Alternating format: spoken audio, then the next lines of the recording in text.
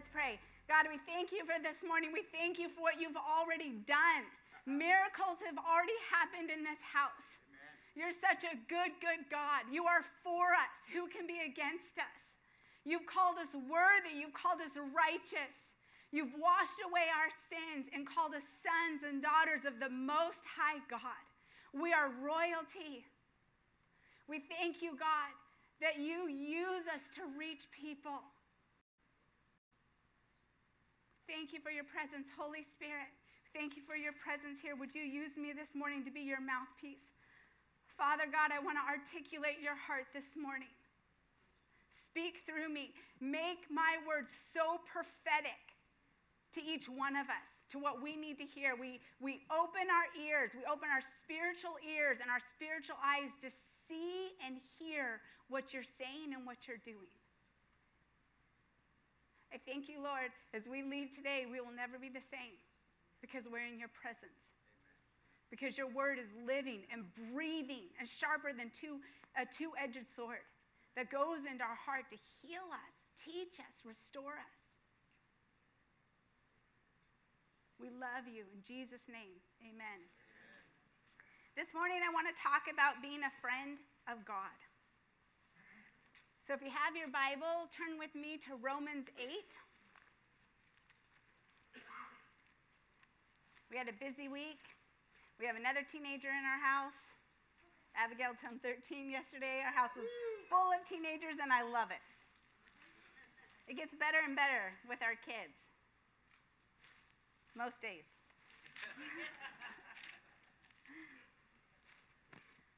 Romans 8, I'm going to read 15 and 16 to start. I'm going to read out of the New Living Translation. And it says, "So you should not be like cowering, fearful slaves. You should instead behave like God's very own children, adopted into his family, calling him Father, dear Father," or Abba Father is another translation. "For the Holy Spirit speaks deep into our hearts and tells us that we are God's children." I want to read that in the Passion Translation real quick.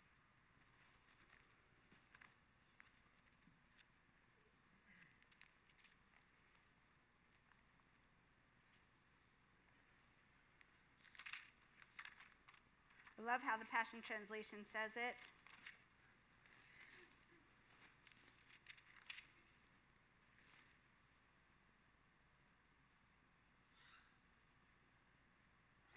"And you did not receive the spirit of religious duty, leading you back into fear of never being good enough." Praise the Lord. "But you've received the spirit of full acceptance, enfolding you into the family of God. You will never feel orphaned, for as he rises up within you, our spirits join with him in saying the words of tender affection, 'Beloved Father.' For the Holy Spirit makes God's fatherhood real to us. The Holy Spirit makes God's fatherhood real to us by whispering into our innermost being, 'You are God's beloved child.'" It's powerful. We're adopted into the family. We are God's children. First and foremost, we're God's kids. It's just who we are. You can't earn it. It's just who we are, and he just loves us so much. But when our kids start growing up, they mature. And I've gotten to experience this with my parents. Now that I'm older and wiser, I realize that the world isn't all about me. You know, as kids, your world is kind of small. And you're needy and you have a lot of stuff going on and your parents take care of you. But as you grow up, you realize, wow, the world is bigger than me. And I've now have this relationship with my parents that has matured, that it's almost like they're my friends now. It's so crazy to say that, but my mom is like my best friend. I just love my parents, and you mature as kids, and so you have this relationship where you are their kid, but you're their friend, and you start caring about their heart. And it's the same with God. As we grow in maturity as children of God, we start caring about what God cares about when we become a friend of God, a confidant of God. It's crazy to say, but God has mysteries and secrets that he wants to reveal to us.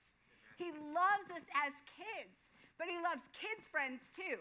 Kid friends as well. That mature relationship. I have a really strong-willed child. Does anybody have a strong-willed child? And I tell her so often, you're going to end up being my best friend. You know, you battle me now, but I know one day you're going to be my best friend. I just know how it's going to work out. Because, you know, she has such strong character. Do I need to move to the other one, or is it this? My hair. I can do the handheld if I need. Okay, I can move to the other one. Is that good? All right, let's see how this is. If not, we were having problems last week, too. Well, that's going to be impossible.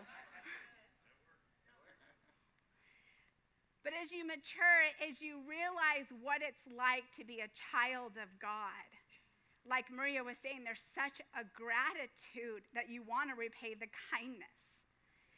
It's so overwhelmingly good being a child of God, and you mature, that you care about what God cares about. There's a season where you're just kind of learning it and you're self-absorbed and selfish, not in a bad way. You just don't know a lot. But God wants us to grow into being a friend of God. It's so crazy to even think about it. But God longs for us to be his friend.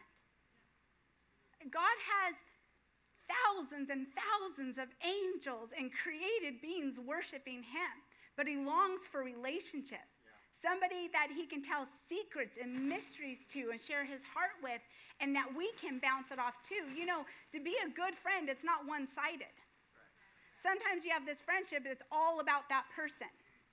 The friendship doesn't go very deep because it's give and take, but it's the same with the Lord. He wants us to grow into this relationship where we become friends. Okay. So let's go on. I want to continue to read this. In verse 8 of, we're in Romans, I read 15 and 16, but I want to read 17 now. It says, and since we are his children, we will share in his treasures. For everything God gives to his son, Christ, is ours too. Another translation, and Wendy said this, we're co-heirs with Christ. Everything that is God's is ours. That's just amazing. But then it goes on to say, but if we share in his glory, we also share in his suffering. We love the part about sharing in the glory. Yeah. But that suffering, like what does that mean? And there's been some crazy doctrine and theology about this word suffering. So I want to talk about this a little bit. What does it mean to suffer? Oh, great, now I did it. So I want to talk about this scripture, suffering. But before I tell you the original definition, because here's the thing. You know, the Bible was written in Hebrew and Greek, in Aramaic. So, you know, it's been translated over the years. So they try to use the best word, English word or Spanish word or whatever translation it is. But really, to understand what God is saying, we have to go back in the original language, because there's about 15 definitions, and they'll choose one word.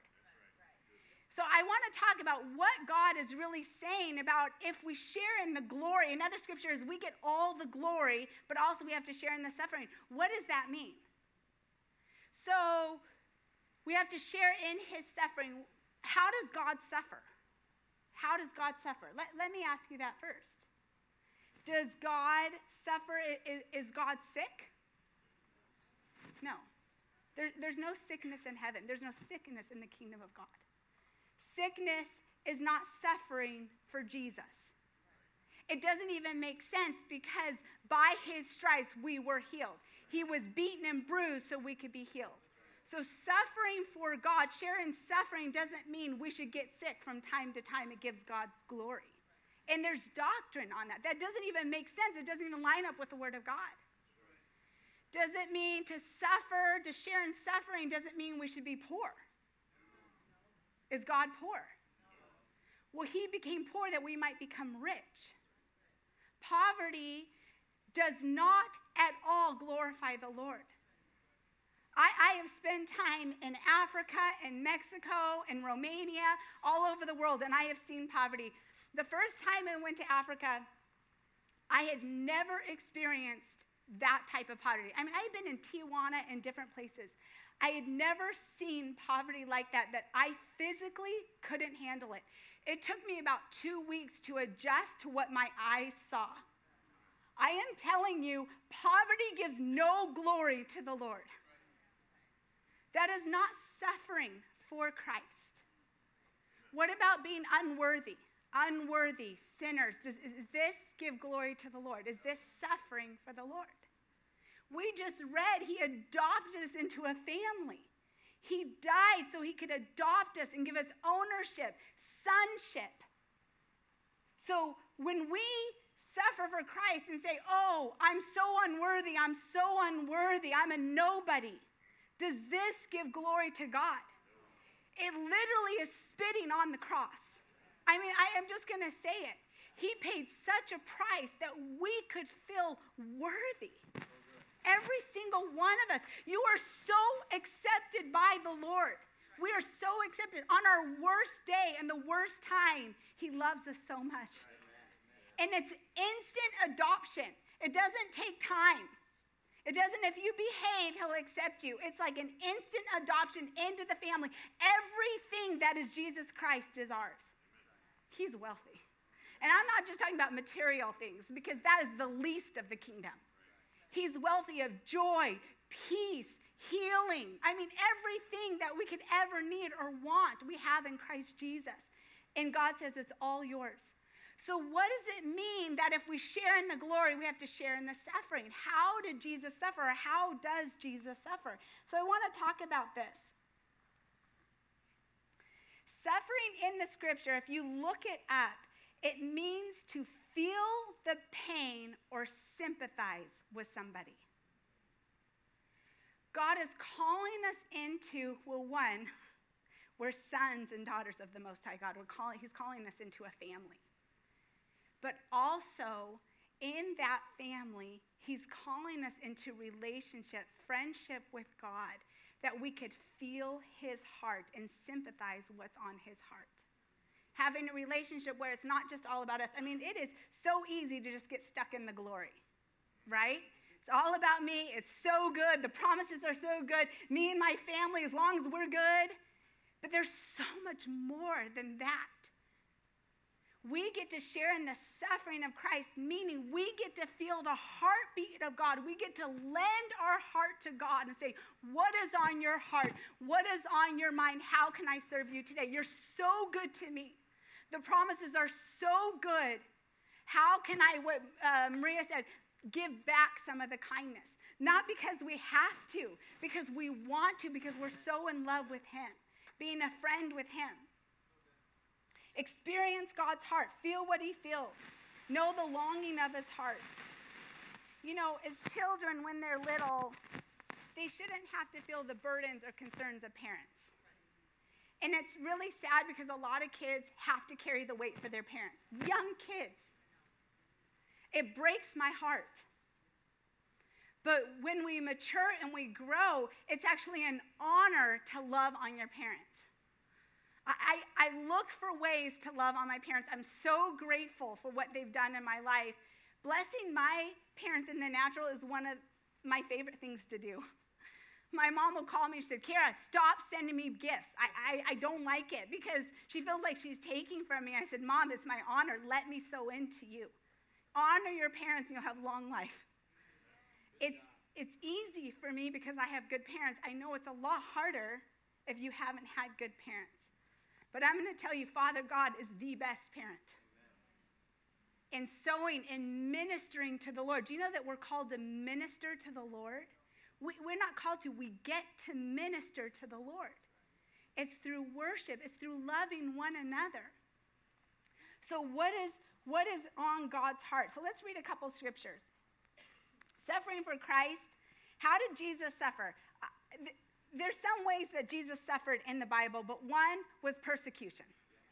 Speaker of truth. Jesus says, they hate me, they're probably going to hate you. A lot of people love us, but if you speak truth, people might hate you. Persecution. There is no promise that we will never be persecuted. That's the only thing. There's promises of healing, of prosperity, of peace, but there's nothing that says you will never be persecuted. Jesus actually said you will probably be persecuted for my sake. That's one way. The other way that Jesus suffered is, I want you to go with me to Matthew 9. I know you guys are all curious, like, how did he suffer? People's choices make us suffer, and our own choices can make us suffer, but God is a redeemer of all things. Matthew 9, let's start with verse 35.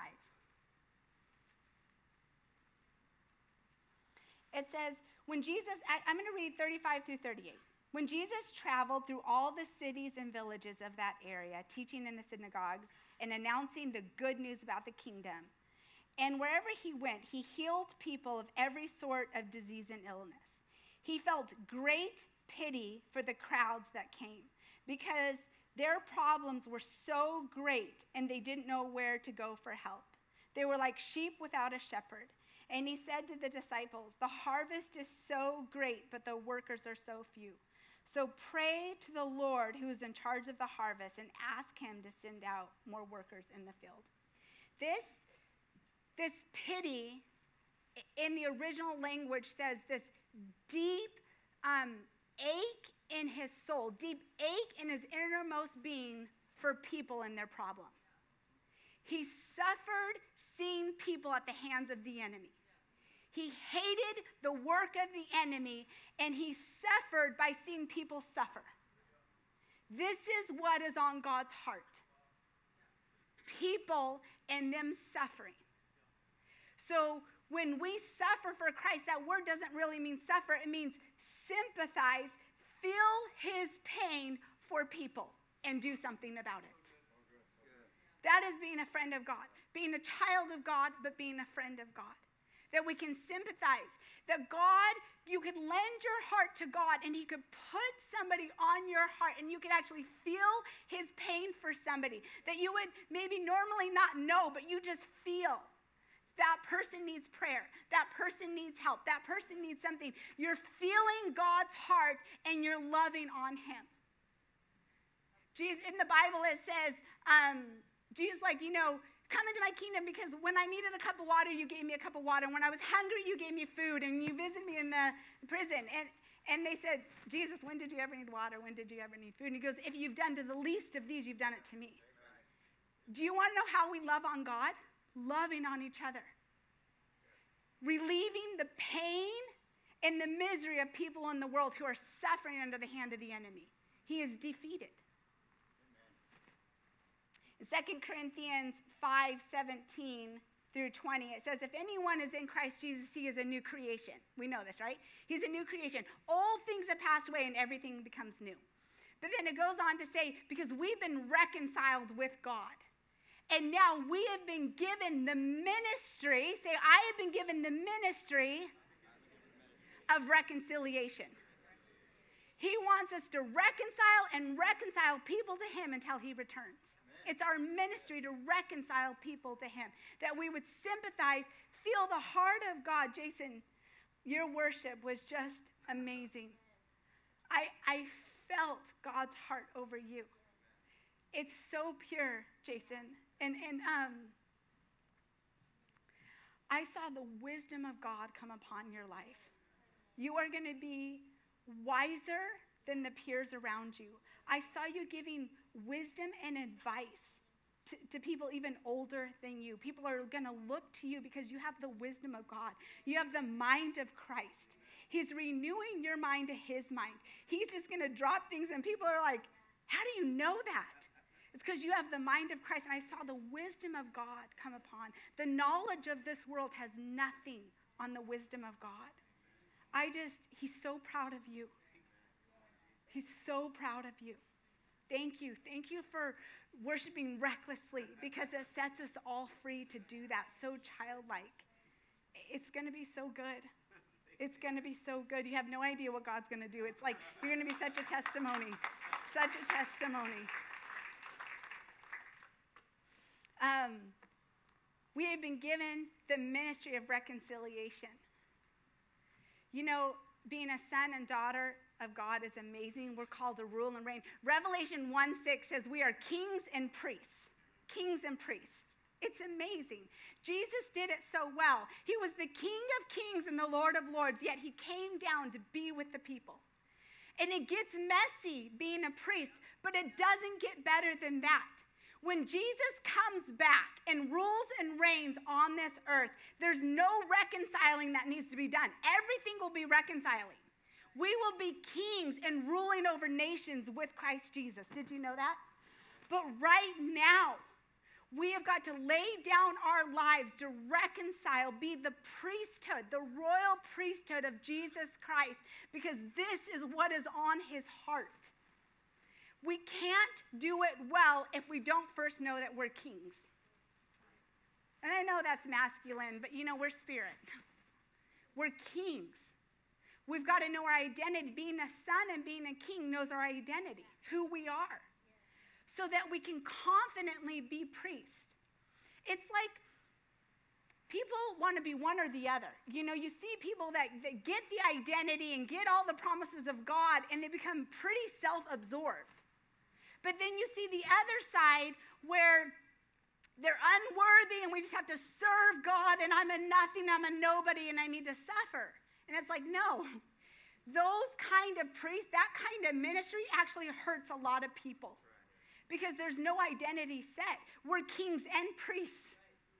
And we get to serve the Lord, set in this identity that I'm co-heirs with Christ. Everything of his is mine. So if God tells me to give, if I give peace, I give joy, I give wisdom, I give resources, I clear out my bank account, he's going to fill it right back up. There's no lack. There's no lack. Nothing scares me because, I have a mansion in heaven. I'm good. He just replenishes everything we need that we can give because we have the ministry of reconciliation. Our identity is royalty. I was thinking about a story when Ben and I met on the mission field. We were in Cancun, and it wasn't the good part of Cancun. We were there for 3 months as a mission team, and we were in an apartment, no furniture, no dishes, nothing, We're sitting on the floor. We had to believe for all of this stuff to come in, but we had to take a trip to Merida. Do you remember that trip, babe? I was thinking about this, and I hope this story lands well, because I was thinking in my head, and I was really tired last night because we had kids till late. But in Merida, we had to go visit, and it was Ben and I, another girl, and another guy. There was 4 of us, right? And we ate at a little restaurant, and then somebody allowed us to use their house. And we ate at this restaurant. We came to this house. It was like a guest house. There was no air conditioning. It was so hot. It was infested with scorpions, infested. So us girls had the top, and the boys were in the room below, and there's no doors anywhere, not on restrooms or anything. It was just a horrible situation. Well, me and this other girl, Lulu, got super sick. We got food poisoning. So we are throwing up, it's coming out both ends. I'm sorry to be graphic, but I just got to tell you. But there's scorpions everywhere. So we are taking turns fighting off scorpions so one of us can go to the bathroom. No door. So humbling. The boys are downstairs. We're so sick. There's scorpions going on. It's so hot, and we're doing ministry. One night of that, I woke up the next morning, and I looked at Ben, and I said, we're leaving. We're leaving. And we found a Hyatt, right? Ben and I both pulled out our credit cards, and I said, I don't care how much it costs. I didn't even care. We are not staying there. And then we were able to do ministry. Some people are like that house spiritually. They believe that the enemy is so big, like those scorpions, constantly fighting off the enemy, sick, hot, and this is suffering for the Lord. We were no good to anybody. I was so self-absorbed because I was so sick. I was so hot, and I was scared. How could you even sleep? We're like, because I didn't know if a scorpion was going to come on me. But the Hyatt, we were jumping on the bed. We were so happy to have running water. And I was like, we are good to go. Somebody needs reconciliation. Somebody needs prayer. I'm ready to go. I'm saying this in the heart. Some people in the heart think that life with Jesus has to look like that house. And I am telling you, get out. The enemy is defeated. He has no power over us. Poverty is not from God. Sickness is not from God. And we don't do any good to anybody in that situation. You go get in the Hyatt in your heart and know who you are, so you are rested, you are well, you are wealthy to reconcile people to Jesus. Thank you. I do remember that trip. Babe, was that the first time you grabbed my hand? He said, we have to walk across a busy street. And he grabbed my, he said, I need to take your hand. I was so scared, I didn't care. I was like, sure. So smooth. I will say, I did like it. I did like it. We are called into priesthood, sons and daughters, but priesthood represents a friendship with God. Because when we are priests before the Lord, we are doing what Jesus Christ did. I'm telling you, we're going to rule and reign with Christ, but right now, there is a world broken and hurting. And God needs us to lend our heart to him to hear what's on his heart. And it gets really overwhelming if we just try to fix it ourselves. I mean, there's problems all around us. So we need to know what God has called us to do. We don't just go and do. It's so overwhelming. I mean, I don't even turn on the news. But God, I'm going to lend my heart. Who am I called to influence? Who can I lay down? We lay down our lives for the Lord. All right, I got to land this. Philippians 2, I'm not going to turn there, but it says that we need to take the same attitude as Christ. First of all, it says, don't be selfish and self-absorbed. Okay, you're good. You have everything you need. God will never let you live in lack unless you choose to. He has everything for you, so you're good. But take on the mind of Christ, who was God, but he laid down his life to serve people. This is the destiny. This is the season we're in. We're going to be in a season of streets of gold and mansions. We will never cry again. We will never be fearful again. We'll never see somebody hurting again when Jesus comes back. But for now, we lay aside so that we can reach people. And it gets messy being a priest before the Lord with people. But God heals every wound. Jesus is such an example of king and priest. I want to encourage you to grow in friendship with the Lord, because there is such reward in that. I mean, there's reward being sons and daughters of the Most High God. But we were created for so much more. We were created for the ministry of reconciliation. Like Nick's story. Nick, does it get better than that? Nick, reaching that man, was that better than the $500 that you had in your car? Right? I mean, money's great. I'm thankful for money. My Christmas list is, God, I need money to pay off my parents' house. I need money for the orphanage. I mean, my Christmas list is about $2 million I'm believing for. Money's great. But nothing is better than seeing somebody healed, a heart mended, bringing somebody to the Lord. All of heaven rejoices when one person gets saved. I mean, there's a party in heaven. Nothing excites God's heart more when we love one another, when we serve one another, when we forgive and overlook an offense. Okay, maybe that's suffering for Christ. When you know you're right and you will overlook an offense, it pleases him so much. We love one another. We lead somebody to the Lord. We think out of ourselves because we become a friend of God. We sympathize. We feel the pain of God's heart. God has emotions. We think God is just this robotic being. We're created in the image and likeness of God. He gets upset. He laughs in the throne, the plans of the enemy. He laughs. Jesus grieved when he lost Lazarus. Like, he has emotions, and Father God has emotions.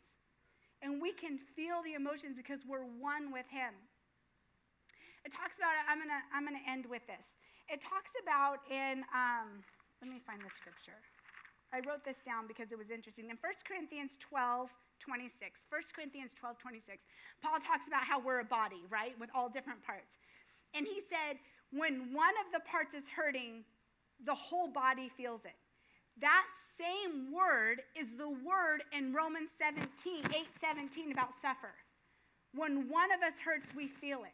What God is saying is he wants us to be so connected, and Jesus is the head, that when somebody's hurting, when there's something on God's heart, we're one with God, right? We've been grafted in. We're joined together that we feel his heart, and he feels our heart. He knows the desires of your heart, and he loves to fulfill it. I'm telling you, he knows the small details, the small whispers. There's things that I've dreamt about, but I haven't even said out loud, and is manifested in my life. God's so good. I mean, I can just tell you story of story how God just loves to bless.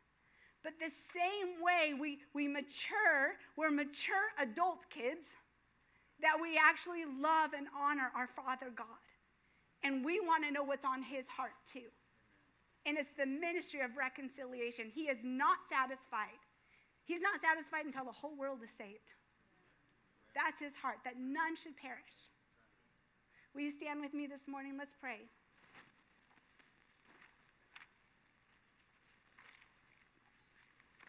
I want to challenge you in your time with the Lord. Spend more time asking God what's on his heart than what you need, because he knows what you need. And there's nothing wrong with telling the Lord what you need, but I'm just telling you, he is on it. And it's powerful to confess and believe, and I know that. But spend time saying, God, let's talk about you this morning. What's on your heart this morning? There's going to be somebody you call, somebody you text, somebody you pray for, somebody you give to. And it's going to bless him so much, but even more than that, you are going to feel so fulfilled. Being the priesthood, we're kings and priests. We're sons and friends, being a friend of God. Knowing God's heart, sympathizing with him, feeling his pain. God, we just thank you that you've called us kings and priests, sons and daughters, and your friend. I want to be a friend to you, God.